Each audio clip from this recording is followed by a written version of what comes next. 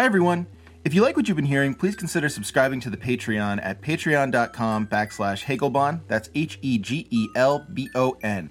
The Patreon's really the lifeblood of the podcast. It lets me dedicate the time that I need to play the games, to talk to our guests, to really set everything up and make everything as sharp as it is. Without it, No Cartridge really wouldn't exist the way it does today. If you don't like monthly pledges, I totally get it. There's also paypal.me/Hegelbon, and we can try and figure something out there. Or you can email me at nocartridgeaudio@gmail.com. I'd love to hear from you, and I will try and answer your emails as quickly as I can. Thanks so much for your support, and enjoy the show.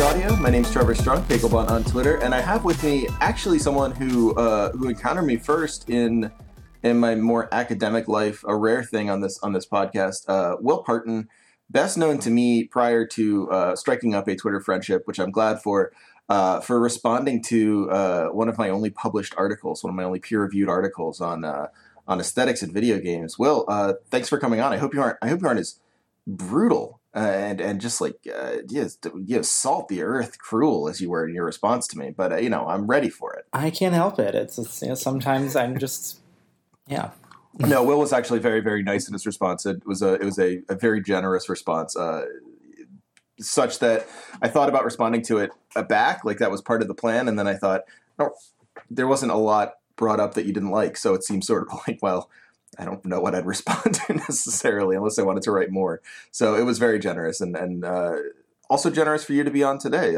Thanks for being here. What's your over the last couple of years, what has your relationship with video games kind of evolved into?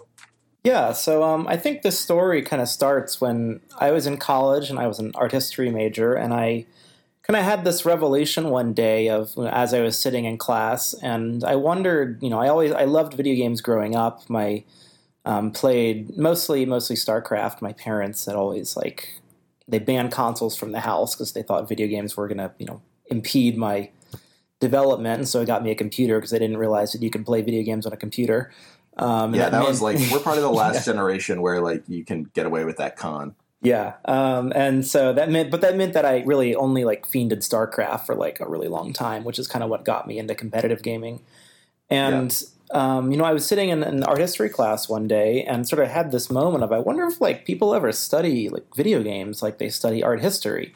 And so that kind of got me turned on to thinking about games. And by this point, I was very deep in the world of art history, and I started a PhD in art history, and I was writing about modern and contemporary art and technology, but I was living the second life where I was working for an esports team, Evil Geniuses, which then, we put on a sister team, Alliance, then we became Good Game Agency, then we got acquired by Twitch, and then I was running social media for the teams for a long time and sort of writing about them. And this was happening, simultaneously to me being in my first few years of grad school. And finally, I get to a point where I was like, what I really want to be writing about is video games, and especially esports. And so in 2016, I kind of, made the decision to make a change and quit my art history PhD program. Spent about 9 months working as a freelance writer, mostly covering esports. By this point, I'd left Good Game, and then went back to grad school to do communication, which I found as a field was a lot more amenable to actually studying esports and thinking about it as, in some ways, I think a paradigmatic mode of competition for the world we live in now, for this world that is, so reliant on large-scale digital platforms. And I thought like esports were a really fascinating vantage point to think about the way that culture is changing in sort of the age of the internet. Yeah, I agree. And I think that's a really incisive point you have about different areas, particularly areas outside of the humanities, being more amenable to video games as sort of like cultural touchstones, or even like if we're going to get more gaudy about it, like epistemological, or even like sort of like well, epistemological is actually, as far as I take it, I wouldn't say ontological necessarily. We could argue. We can go there if we want, but we could, but I don't know. I don't know if the listeners want me to sort of break off, and we'll just be Heideggerians the whole episode, and that'll really mess people up. I don't know if you like Heidegger or not. I was gonna say, don't get me started on the esportsness of esports. So, oh man. Yeah, just like I had a crisis moment there where I thought maybe I would do it, but but like there is like a different epistemological and heuristic approach to video games that I think humanities are definitely unwilling to take. I've told this story in the podcast before, but the article that you responded to in Nonsite initially started as a dissertation chapter, and when I presented it to my advisor, Nicholas Brown, who's a super smart guy and actually a super sort of like open guy to writing about weird stuff. One of his best articles is the genesis of it was his fandom of the White Stripes. So like he's not a prude, but he was like video games. I guess go for it if you want, but who knows? And his one comment on the paper was, I don't really follow this, but you made this sound smart, which is pretty amazing. So it's just like there's a lack of belief there, but it seems like in communications and almost some of the more soft science into hard science disciplines, there's more of an acceptance of these things as important cultural documents. So I totally get it. I mean, that makes a lot of sense. What do you understand in terms of so like explain a little more what you're talking about in terms of competition? Like I'm fascinated by this idea of competition in the age of massively connected technical networks. How does it differ? Like, what is sort of the epistemological difference between something like a classical sense of competition, say, like T sports or traditional sports, versus I like to call them meat sports. Meat sports, yeah, that's cool too. Actually, that makes it awesome. That makes it like it explains why I like eating so many ribs and like steaks. Well, you're going to end up a competitive game or competitive eating by the end of this contest. There you go. Right. Also, I think I try to think of when I think about esports, I think there's a lot of times an obsession of thinking of them as this like wildly new thing, and I think that is part of, if you're an esports fan, you have this self-image of, oh, I'm on like the bleeding edge of culture. There always is this kind of like revenge of the nerd shtick to it. And there's always something like sort of weirdly Oedipal that like esports is going to come and like destroy sports somehow. But to me, a lot of the most interesting ways of thinking about esports is, and not that they're new, but in fact that they're really, really old in some ways. And because virtually no society from which we have any meaningful amount of archaeological evidence lacks some evidence for like organized competitive play, which sort of suggests that there's something very fundamentally human about the drive to compete and bear witness to competition. So and that obviously if the drive to compete is something that's really sort of like I don't want to go so far as to say bred into us, but certainly pretty fundamental to being human. You nevertheless you compete with the things you have around you, and so there's a long history of where sporting and technology come together, whether that's thinking about what we would understand as the ancients and the things they chose to make sports out of, or a sort of in a more modern age thinking about like the modern Olympic pentathlon, supposed to be sort of the premier event of the original revival of the modern Olympics. That was supposed to simulate a cavalry officer behind enemy lines, and so there's. Oh, really? Yeah, I think it's super fascinating, and so but it's also a story of how sports are always sort of updating to their technological context, and so in that way, insofar as computers and sort of networked technologies are really fundamental to the way we live now, it seems very natural to me that we would find a way to turn them into a kind of competitive venture. So sort of the second part of that is I do I always want to make a really clear distinction between, esports and competitive gaming. It's sort of like squares and rectangles where all esports is competitive gaming, but not all competitive gaming is esports. Right, sure. And, I think it's really meaningful to me to think about, sometimes I think we have a tendency to think of competitive gaming and esports as this weird kind of offshoot of the history of gaming. But going back to sort of what we typically think of the origins of the history of video games with things like Space War and the PDP-1 computer, the computer was too weak to simulate even the weakest of AIs, and so the design choice was no, you had to play against someone. So right. That means that video games begin as a competitive gaming happens long before single player gaming gets in the picture. And so that suggests that competition is really our heritage as players, and it's not really, sure. It's not actually a deviation from it. It is the history. And there's a sense where the original games or initial games where you're thinking about their foray or their entry into popular society or sort of gaming society as such. I mean, if you think about it, in terms of arcades, these sort of Pong machines or whatever, asteroids coexisting with stuff like air hockey or pool tables or something like that, right? There is a sense of all the things that bring all these things together is competition.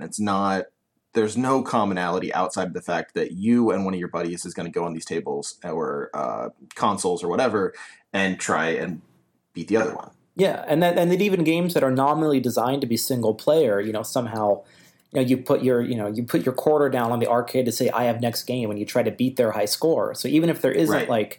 Diegetically a way for intrahuman competition to happen, you build sort of socially a competition around it. So that's I think one of my hobby horses, thinking about how fundamental competition has been to the history of gaming.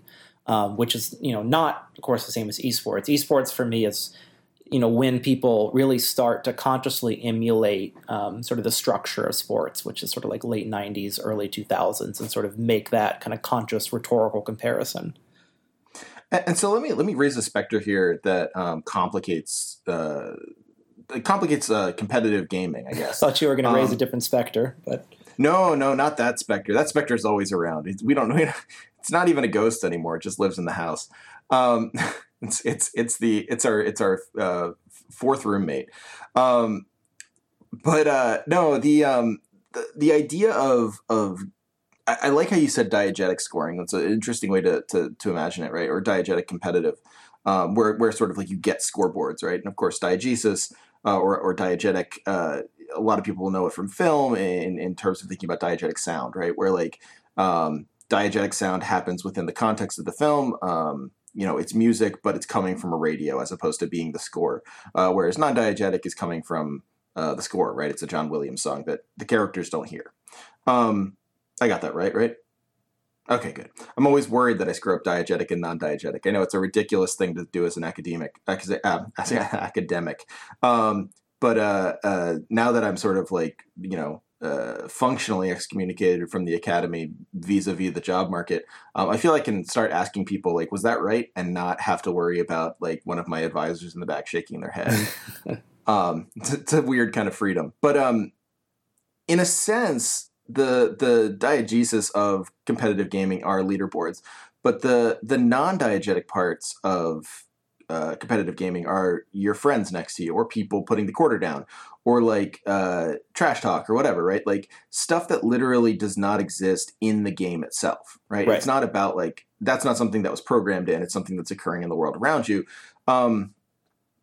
But in some ways, the internetization, for lack of a better word, the connectivity of contemporary competitive gaming, where if I log on to Street Fighter V, I can go into a lobby and play someone within my server space, and I'll never meet them. I'll probably never play them again. But I'll play them and then they'll be gone, right? I'm not connecting my computer to another computer. It's not a LAN party. It's not couch co-op or couch competition. It's not an arcade. I'm not talking to the people or interacting with the people or coexisting with the people that I'm competing with. And there seems to be something fundamentally to sort of be traditionally American here, non-sporting about that, right?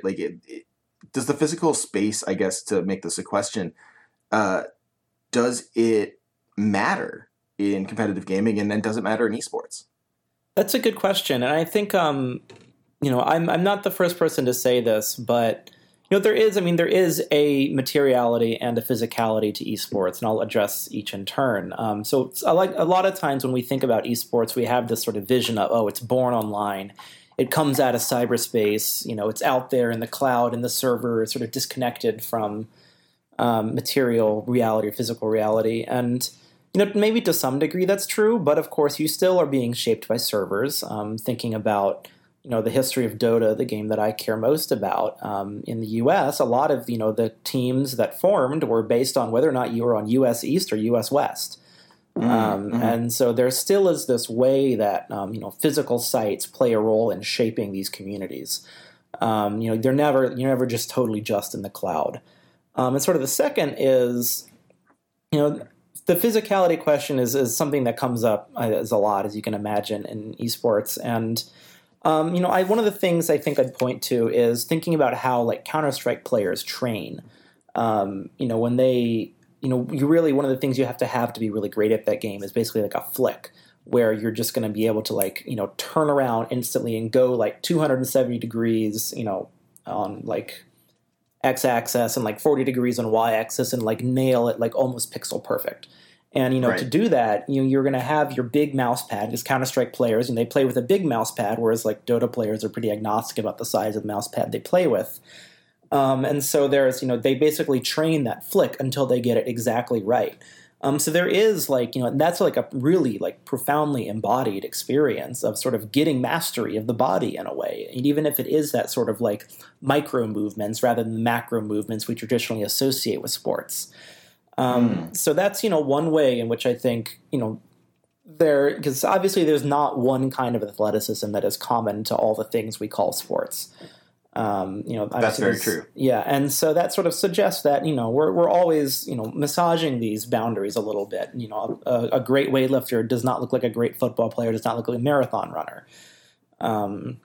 And so to me, that sort of suggests that most of the arguments that really try to kind of come down really strong and say like esports can't be sports because of X thing about the body, those fall apart pretty fast, because then you sort of there are lots of examples to point to where it in fact is this, very intense mastery of the body that is involved in esports. So interesting. Yeah. And so like some of the questions about materiality I have, I mean, that definitely addresses a lot of it and speaks to this problem of esports whereby you get aged out of it even faster than something like, traditional sports or meat sports, where like, I would say it's sort of like the career of an NFL running back. Like by the time that you're 25, you might be done.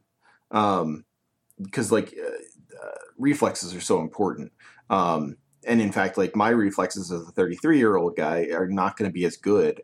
And in fact, I will be at a constant, almost insurmountable disadvantage in many games because I just can't click the mouse fast enough. I can't flick my wrist fast enough.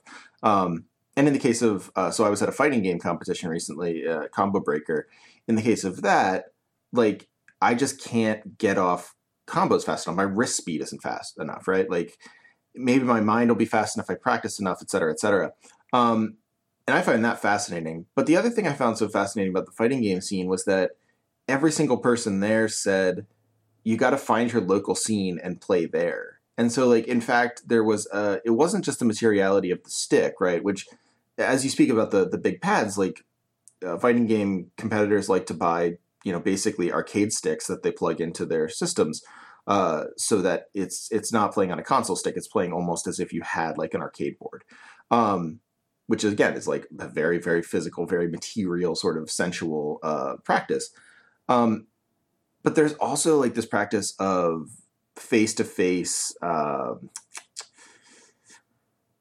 mentorship, I guess, teaching, coaching, that seems to be lacking. If I were to load up Dota right now, I wouldn't get coaching, right? I'd get the opposite of coaching, except from the actual game, or unless I found someone very or to get the worst kind of coaching, which is people you don't know yelling at you. Yeah, I'd be a Rutgers student at any given time. Um, sorry to Rutgers sports, the most bullied group of people in the world. But yeah, I mean, that's absolutely right. Like that face-to-face part, like that sort of like face-to-face learning element, that way that like you are taught sports from a young age. And really, like at this point, whether or not like gender doesn't have actually as much to do with it as it used to. Like I say this being the father of a girl, like she's taught sports at the same rate. I mean, like almost like I'm sure it's going to change by high school. I'm sure the gender politics will rear their ugly head. But at this point, she knows the rules of sports just like anyone else, any other 4-year-old knows the rules of sports. There's no one available to give her that face-to-face sort of like sit down. Here's how these games work. Here's what you need to do. Here's how you throw a spiral sort of knowledge. Is that a problem? Is that something that needs to be surmounted, or am I just being old-fashioned? So specifically, what needs to be surmounted? Is it the coaching fact question? That I can't. Basically, the fact that I can't sit down and have like a Dota coach, right? Like, if I want to learn how to play football and I'm in high school or I'm in middle school or something like that, like when I'm learning the basics of the thing, right?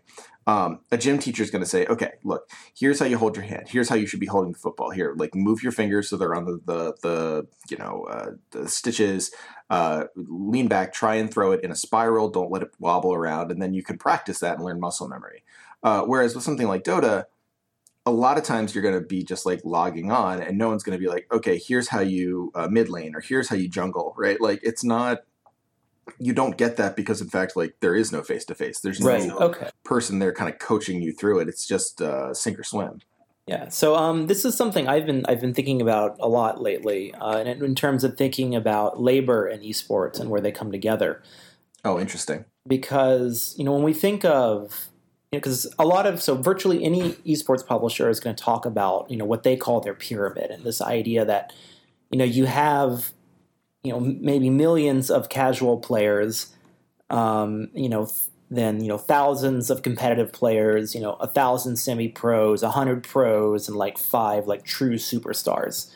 Right. That you have to have that sort of, if you want to have the top, 0.0001% that makes esports worth watching, then you have to have like millions of players who are not that, in order to actually get those, very, very tiny elite ratios.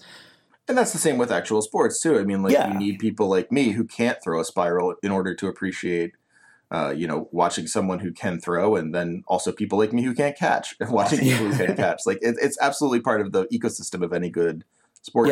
Yeah, I pretty much gave up on sports when I broke my shoulder during a high school ultimate frisbee match, and I was like, this is not for me. It's going to be esports from here on out. You had early retirement. That's like, it sucks when a promising talent is you're like kind of the Len Bias if he had lived of professional ultimate. Yeah. But it produces an interesting question of, because great players, there are things that have to be produced, like any other commodity, and I think like any other skilled labor requires a huge amount of investment into it, and you're not necessarily going to sort of reap the benefits of that investment until someone's incredibly good. So the question is, how do you actually make a sustainable system that lets people go from sort of the bottom of this pyramid to the top of it? And that's pretty easy, I think, at the bottom, where like no one's expecting to get paid or get like formal training. Sure. Because they're just playing for fun, and it's not that hard at the top, where like people are making a shit ton of money, and it's you can get your easily hire coaches, and you can, and it's not easy, or it's not hard to like turn that into some kind of value. The middle is the tricky part, and I think every sport has had to sort of grapple with that in one way or another. That's so interesting. Whether that's thinking of how, so the NBA, NFL, MLB, the actual percentage of players who are rookies every year is about 20%. It varies a couple percentage on either side, but okay. But when they're always choosing, like these leagues are choosing from like a huge array of sort of semi-professional players that have been produced either by college athletics in the case of like basketball and football, or from sort of like the minor league farm system. And so if you're thinking it in sort of like a kind of more Marxist frame, your colleges, they're useful for the NFL in the sense that like they are NFL does not have to invest in the colleges, and yet the colleges are producing, incredibly highly trained players that they've invested in, but not invested too much, of course, because they're not paying them.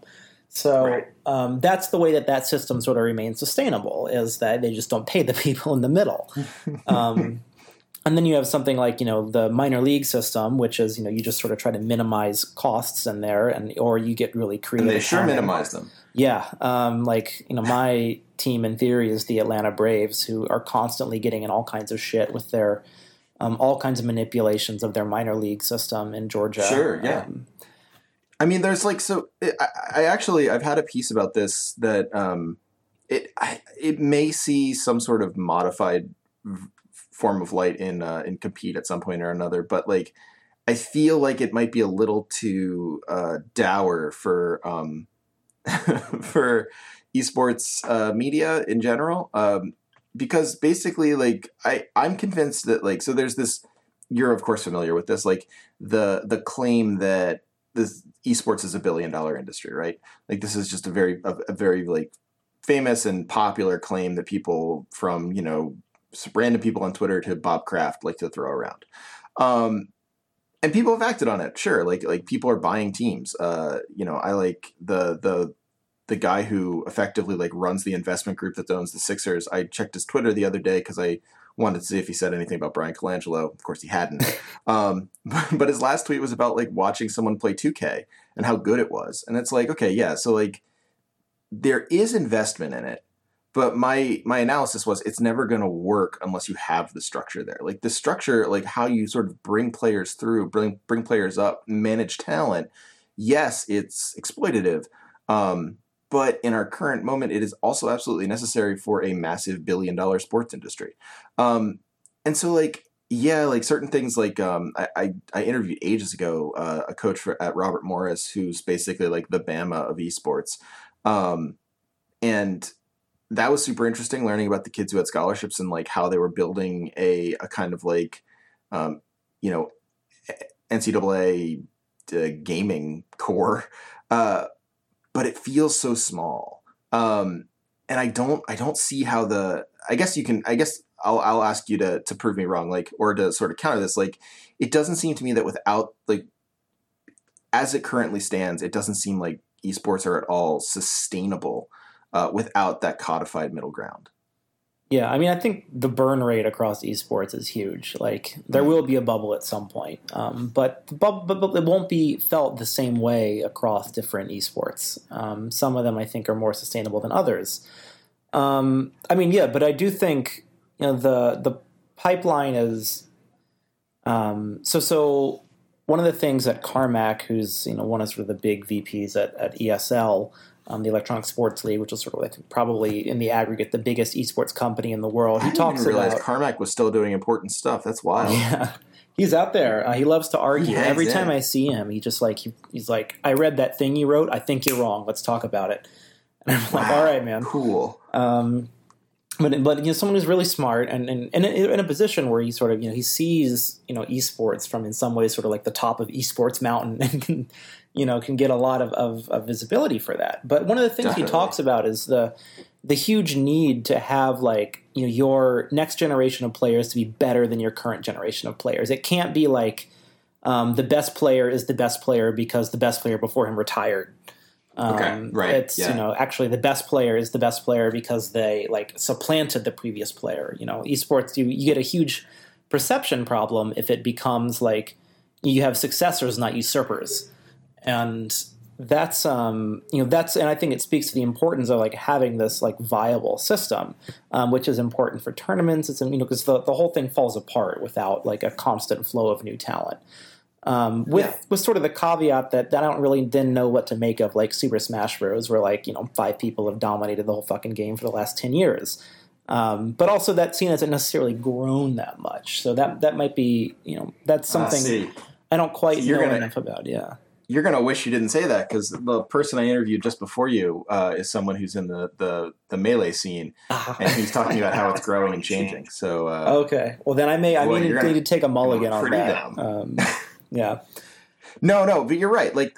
But fighting games are actually really interesting. Smash is weird. Smash is Smash is just strange, and there's a lot of reasons for it, interesting reasons, and like reasons that kind of hinge upon a lack of support from Nintendo, changing conditions. It's fascinating actually because I'll bore people because they've already listened to this episode probably, but the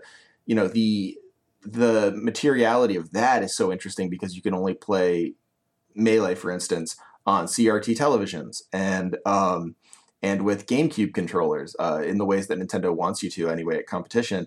And CRT TVs are becoming more rare. Working GameCube controllers are becoming more rare. And so like that's a problem for the scene. And so there's a lot going on there. It complicates things. But if you think about something like Street Fighter, right, where like there are really good Street Fighter players who have been really good forever.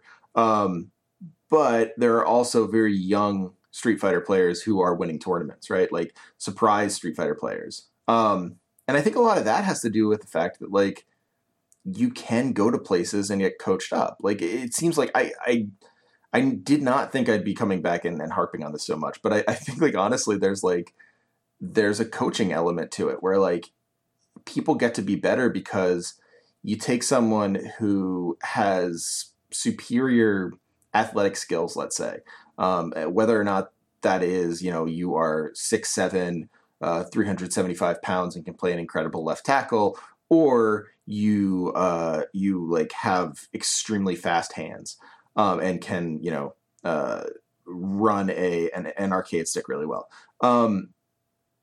You're not going to be able to really handle that unless you have someone who's been there before and maybe isn't as good as you, but can tell you what to do with your talent. And that seems to be what's missing in what you just set up there. Mm-hmm. Right. I guess, it becomes then a question of, and this is maybe where like my interest in platforms kind of comes back into play. Because, one of the interesting things about, Smash and even Brood War to some extent is, they are, and actually original like CS. So I think part of why, so CS has a pretty stable pyramid because in the middle it has the, ESEA and these other sort of competitive tier things that have been around for a long time that originally made themselves viable because CS 1.6 was like not always ready for like serious competition. You didn't have good like anti-cheat software. You didn't necessarily have good servers. So like that, that actually created an area for third parties to come in and sort of like build a business out of that. Makes sense. And so then, that sort of has, even though like now, of course, there's Steam and Counter-Strike is on there, that sort of incumbency has meant that there was this, very clear middle part of the pyramid where you got in, you were playing tournaments, you were forming teams, you were, being taught by other players, engaging in conversations with them. Certainly in Dota, we have like in-house leagues in the US and in EU, which, there is always a system of like vouching. You get into the right Skype group and then they call you for a scrimmage and you sort of work your way up that way. So, there is like, there are these opportunities for coaching and those are like relatively unregulated scenes insofar as like, they're both Valve games and Valve is going to be as hands-off as possible with its properties, is sort of we're seeing this week too. Yeah, for good and evil. Yeah. But as you point out, like being hands off in that case has let CS and, CS is perfect there. Like that scene has thrived. And then for my money, it's the healthiest scene in all of esports in terms of how it's structured. Absolutely. In terms of how it produces new players and the quality of play has gone up over the years. It's not necessarily, I'm not big into first person shooters personally, but I sort of I have a huge respect for, how well that scene works. It's true. And like, it reminds me also of it reminds me a lot of the Siege scene. I have a lot of friends who play Siege and I've played it a little bit recently. It's really fun. But it's a game that came out in 2014 to like little acclaim and just has kept like plugging along as a competitive scene. Like I know it has an esports presence, but like it seems like an esports presence that was hard fought. And just like people liked it. Yeah, and I think Ubisoft had a really smart strategy of there for a while it seemed like the thing you do was, all right, my game is launching, I'm going to make a $3 million tournament with a bunch of players who are probably not that good at the game yet. Right, sure. Because how could they be? So, sounds like a great tournament. Right? Can't wait to watch it. So they sort of took a different approach, which they've funded small like $100, $1,000 tournaments, weeklies, monthlies, and that sort of gave, obviously you probably weren't going to be making a living off of Siege at any point during that, but there nevertheless you were buying yourself time to practice, and this is Carmack's big thing is esports. Its big question is how do you pay for as many practice hours as possible for as many people as possible. Because it's not until you do that you find like the truly great players who make the whole thing happen. So now like, once these sort of micro scenes, these sort of smaller tournaments, they've been able to sort of like build on them and now like move into something that is, really starting to look more like a formal franchise league, but also has, emerged from this really, healthy and grassroots scene. So that's, I think that'll be, when I'm sure there's going to be a bunch of esports shit at E3, and I think a lot of the games are going to try to emulate that, and I think it's a smart decision because there's only so much you can do to design a game to turn it into an esport. Esports are, I think, extremely difficult. As a design question of how do you make something that's like fun to play for lots of people, deep to play for the small portion who want to go pro, and then also fun to watch. And so the most you can do is kind of like make it as compatible as possible, and then hope, try to like fund the community around it and see if they'll actually turn it into an esport. It is this, constant participatory culture. Yeah, and I'm fascinated by this idea of the constant participatory culture mixed with like it feels a lot like early MLB. Like even like post merger, not post merger, but post sort of like the market shrinks to just the American and National League MLB. Because of course before that it's just the Wild West. But like the idea that you would need like barnstorming tours or tryouts or how do I find the people who are good at this game? Well, like I'll just have like I'll have people pitch against Babe Ruth as an exhibition, right? Like there's a kind of carnival-esque quality to it at the same point of like, especially in terms of how you described finding talent. But along with like, it's carnival-esque, but you can't let the people feel like they're not part of the carnival, right? Like you can't have a carnival in the Barnum and Bailey style thing where everyone besides you is a sucker, or else your scene is going to go the way of lawbreakers, right? So that's such a hard balance to strike, isn't it? Yeah, and it's a hard balance to strike, and it's also like an incredibly risky one. So it's, and maybe that speaks to some of the potential overvaluation in esports. As I think a lot of people are driven by like what it could look like rather than what it does.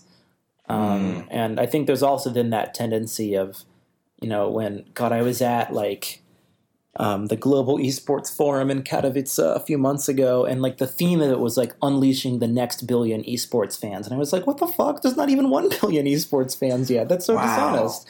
Billion esports fans. That's a lot of esports fans. Yeah, like so, like that's maybe like 250 million people across the world that watch esports. But that's the point is also like they don't watch all of esports. Very few people like actively keep up with multiple scenes. Most people watch their esport.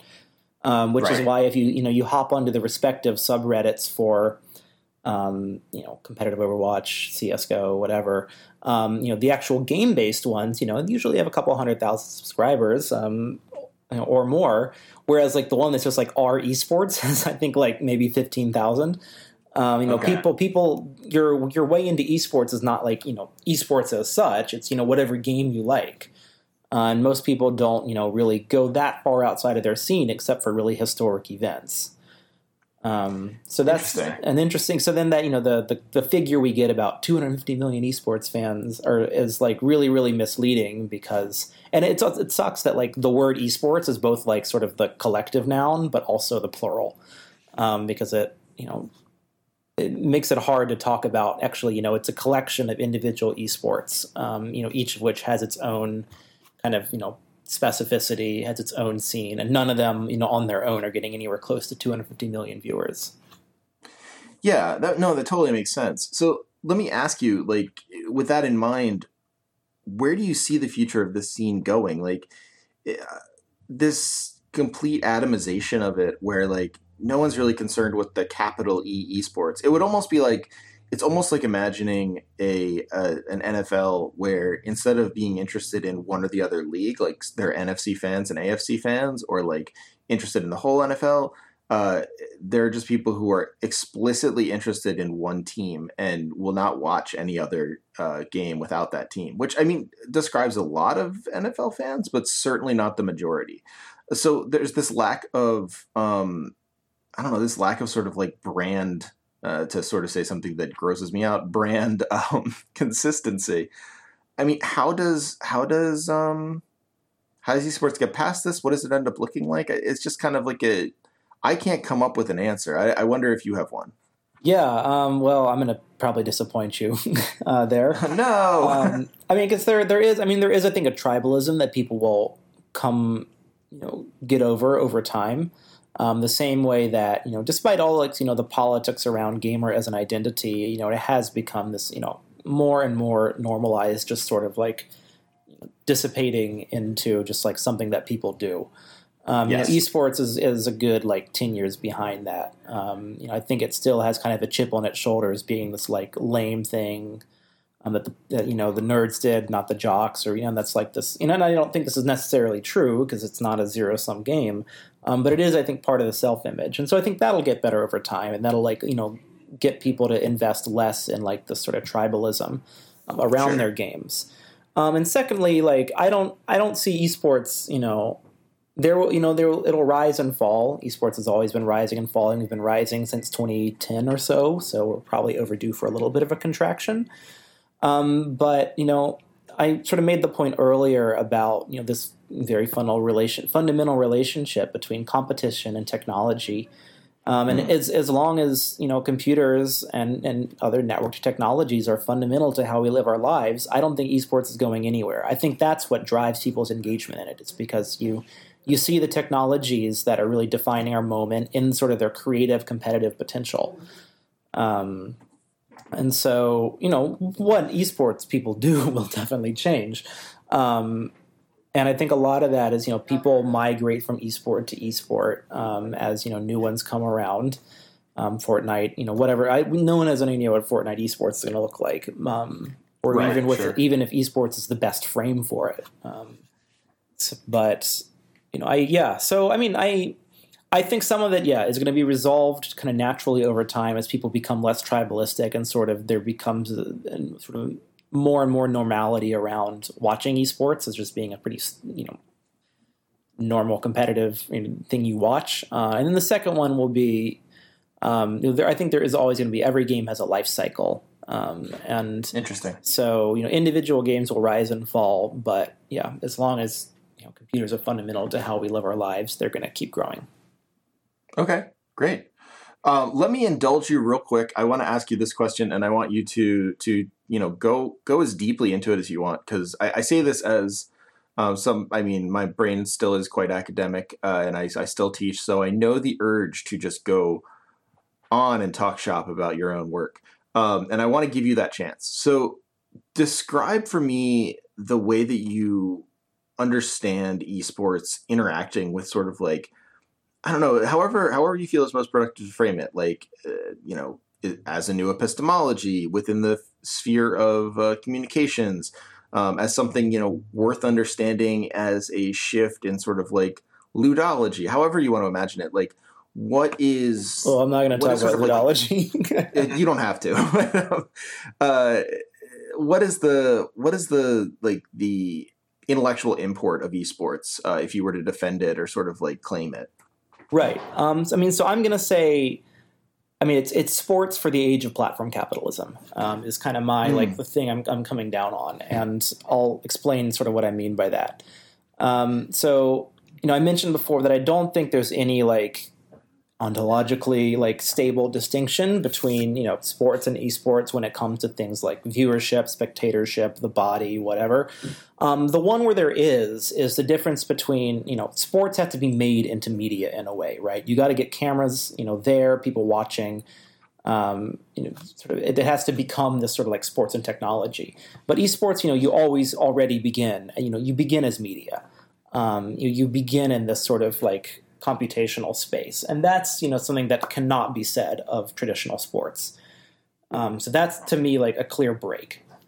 And what that means is then sort of the next pivot is thinking about, okay, well, if you're sort of always in this computer space, then that leads to like certain like logics of capture. So one of the sort of stories about thinking about StarCraft 2 kind of died, and it didn't really die. That's something I'm working on right now, an article about it. But when it launched in South Korea, I think it's pretty likely that Blizzard made like next to no money off of it, because they had really no way to exert their IP rights over it. And so part of something that that the fact that these things are media means you're automatically sort of in the space of IP rights. Right. And so that was in part because you couldn't they with LAN technology the way it was, they could not remotely shut down rogue tournaments that didn't pay a licensing fee or anything like that. And also there were not good IP laws at that point between the U.S. and Korea that would allow Blizzard to even exert control over its intellectual property. And so both of those changed with StarCraft 2, the U.S. South Korea Free Trade Agreement, but which comes into sort of effect in like 2010. At the same time StarCraft 2 comes out, but that's also when they switched to BattleNet 2.0, which is a centralization technique, meaning that every single StarCraft game in the world is going to run through Blizzard servers. And platforms, whether we're talking about the stuff like Amazon Web Services, Facebook, Apple, Google, Microsoft, whatever, there's centralization. And what they do is they create choke points where it then becomes incredibly easy to actually control extraordinary amounts of data and cultural production. And so I'm sort of interested then as esports being sort of sports for a moment in which platforms are really fundamental to the mode of production, and that's like and I guess I should also define, really what I mean by platform capitalism here, which is this sense of like you have these monopolistic digital ecosystems that, connect different users for a commercial exchange. They produce data and accrue value from those exchanges. I think Steam is the perfect example of this, as Daniel Joseph's dissertation would point out. And, you have to, participate in these ecosystems or risk exclusion. And so they're incredibly efficient way to run a business because you create this market and you just take a little bit of rent off the top of every exchange, and you're really you can externalize risk. And I think Dota is seen as an incredible example of this because it's Steam just builds this incredible market and people kind of go wild in it doing their own thing. And so you can see then how Dota 2, as a scene sort of responds to that logic, that it, creates this big market around the game.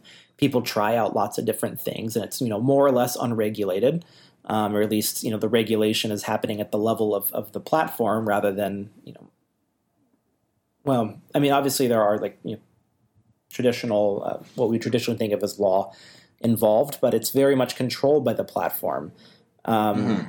Controlled and enabled by it. And so that sort of speaks to, a lot of when we think about culture and how it's produced and where it's produced, it is increasingly being, funneled through these choke points. And I think esports is sort of, a radicalization of that in some ways, because now you have, it's impossible to think of like now an esport that isn't, running through these centralized servers that, a single small group of platform owners actually are in control of.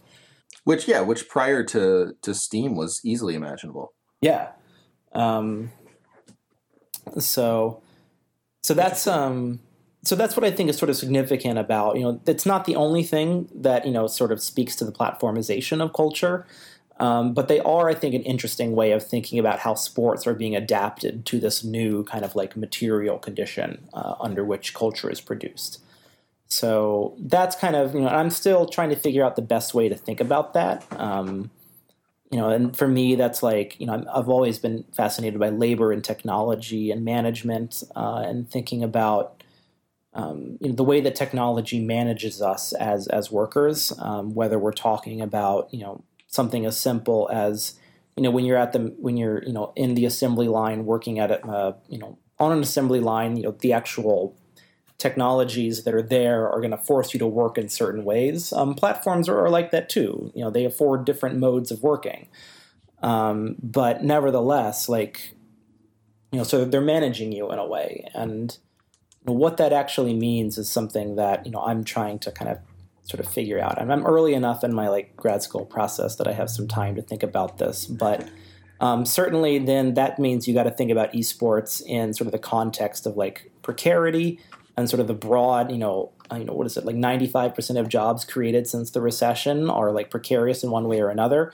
That platform labor, be it, Uber, Airbnb, whatever, Mechanical Turk, that the only reason those, or at least one of the few reasons that those became so successful is because they absorbed massive unemployment after the recession. And so, esports, it's maybe not a coincidence that it comes around at the same moment because, we accept massive precarity for a lot of the workers in esports, meaning the players, but not just the players, also the commentators and the stats, the people who work on stats. And so, those clearly, and it's obviously there's always been a degree of precarity to, things like baseball and whatnot. But it's sort of intensified by platforms. And, because platforms are all about this temp work, freelancing, get paid to do what you love, be creative, whatever. You can, understand esports firmly in this framework as just being sort of, one version of this, broader hustling practice and, pervasive culture of self-branding or whatever.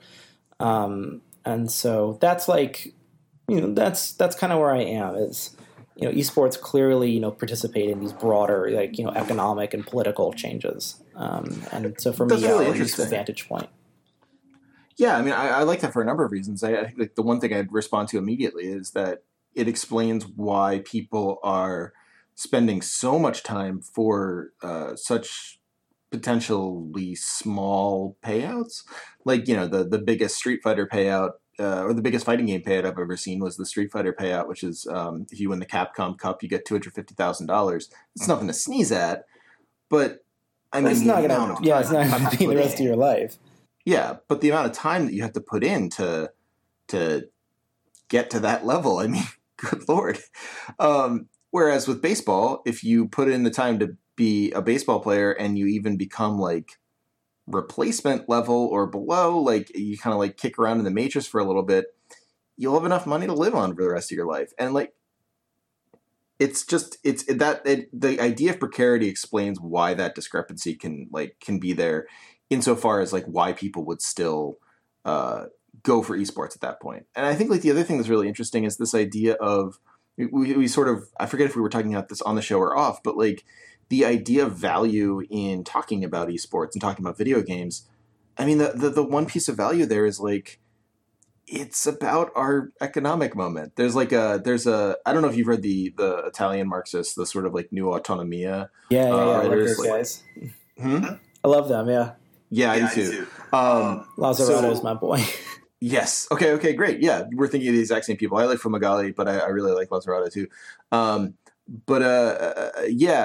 the what do they call it? The making rent of profit, I believe is the translation. Mm-hmm. And the idea that it's not about owning capital anymore. It's about owning capital that produces rent.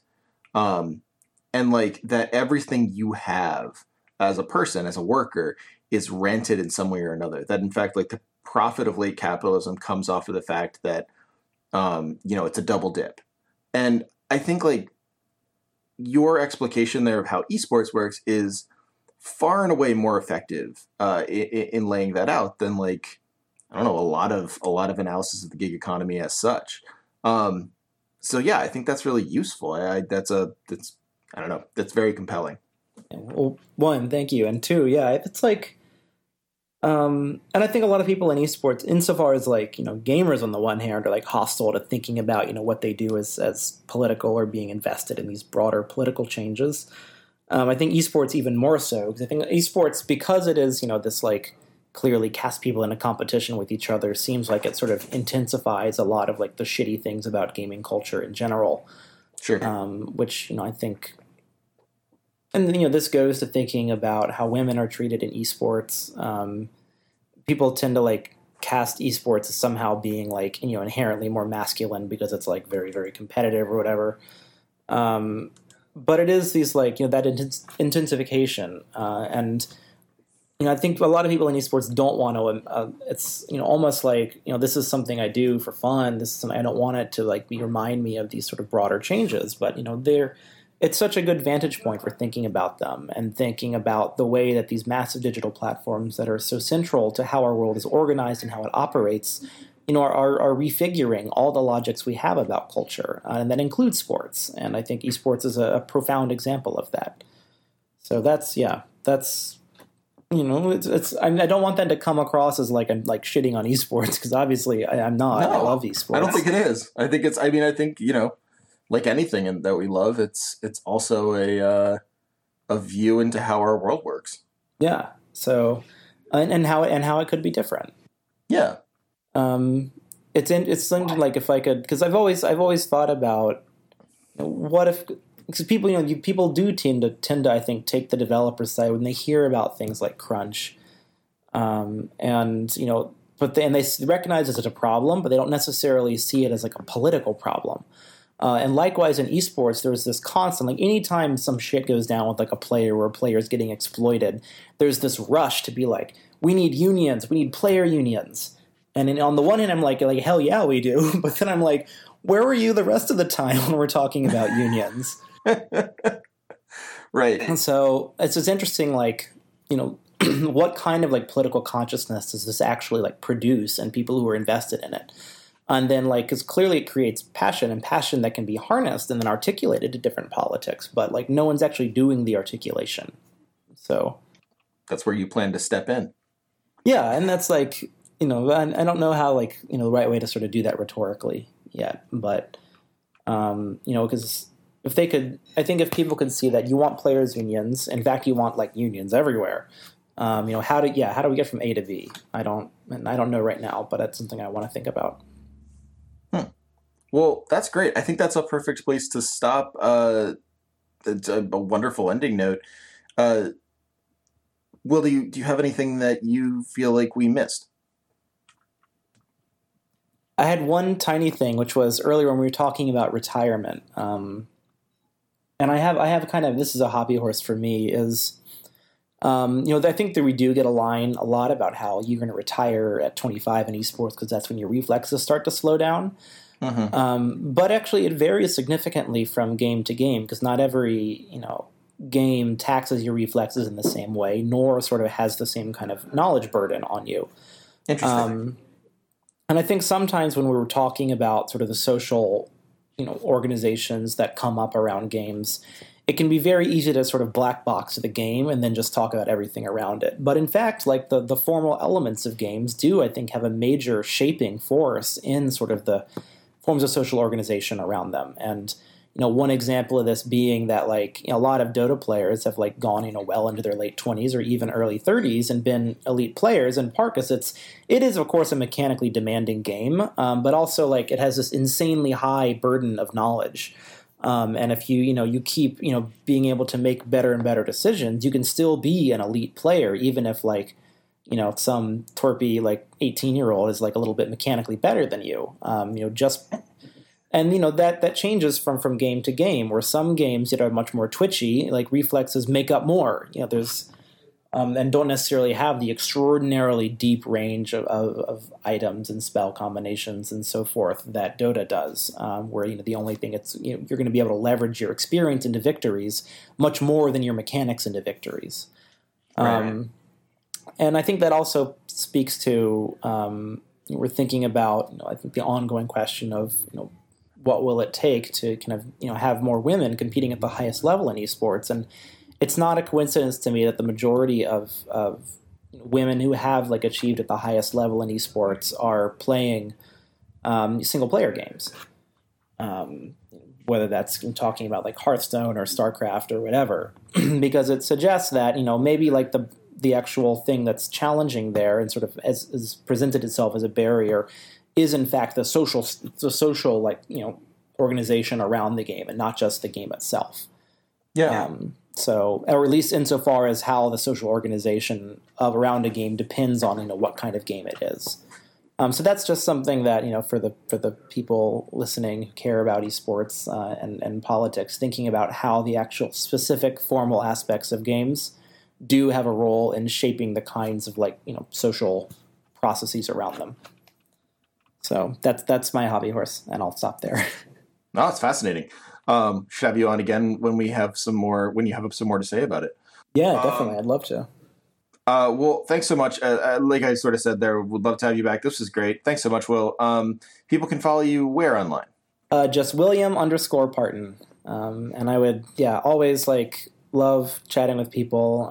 Always happy. If you're curious about esports, I'm happy to recommend articles, sources, sort of the different, ways of looking at esports. Because there's not just, of course, one way to look at it. It's interesting no matter if you like technology or labor or gender or whatever. It really is much more interesting than you think. That's what I will say. If you're not into it yet, every time I've taken another deep dive into it, I've found it more and more fascinating. Even if I find it stultifying to watch certain scenes, some scenes I find absolutely engrossing. I still love learning about it. It's fascinating. Yeah. Well, yeah. Thanks so much for having me on. This has been a real pleasure. Yeah, of course. My pleasure. Yeah. Oh, please come back, and everyone, we'll see you soon. Cool. Thanks, man. Have a good night. You too.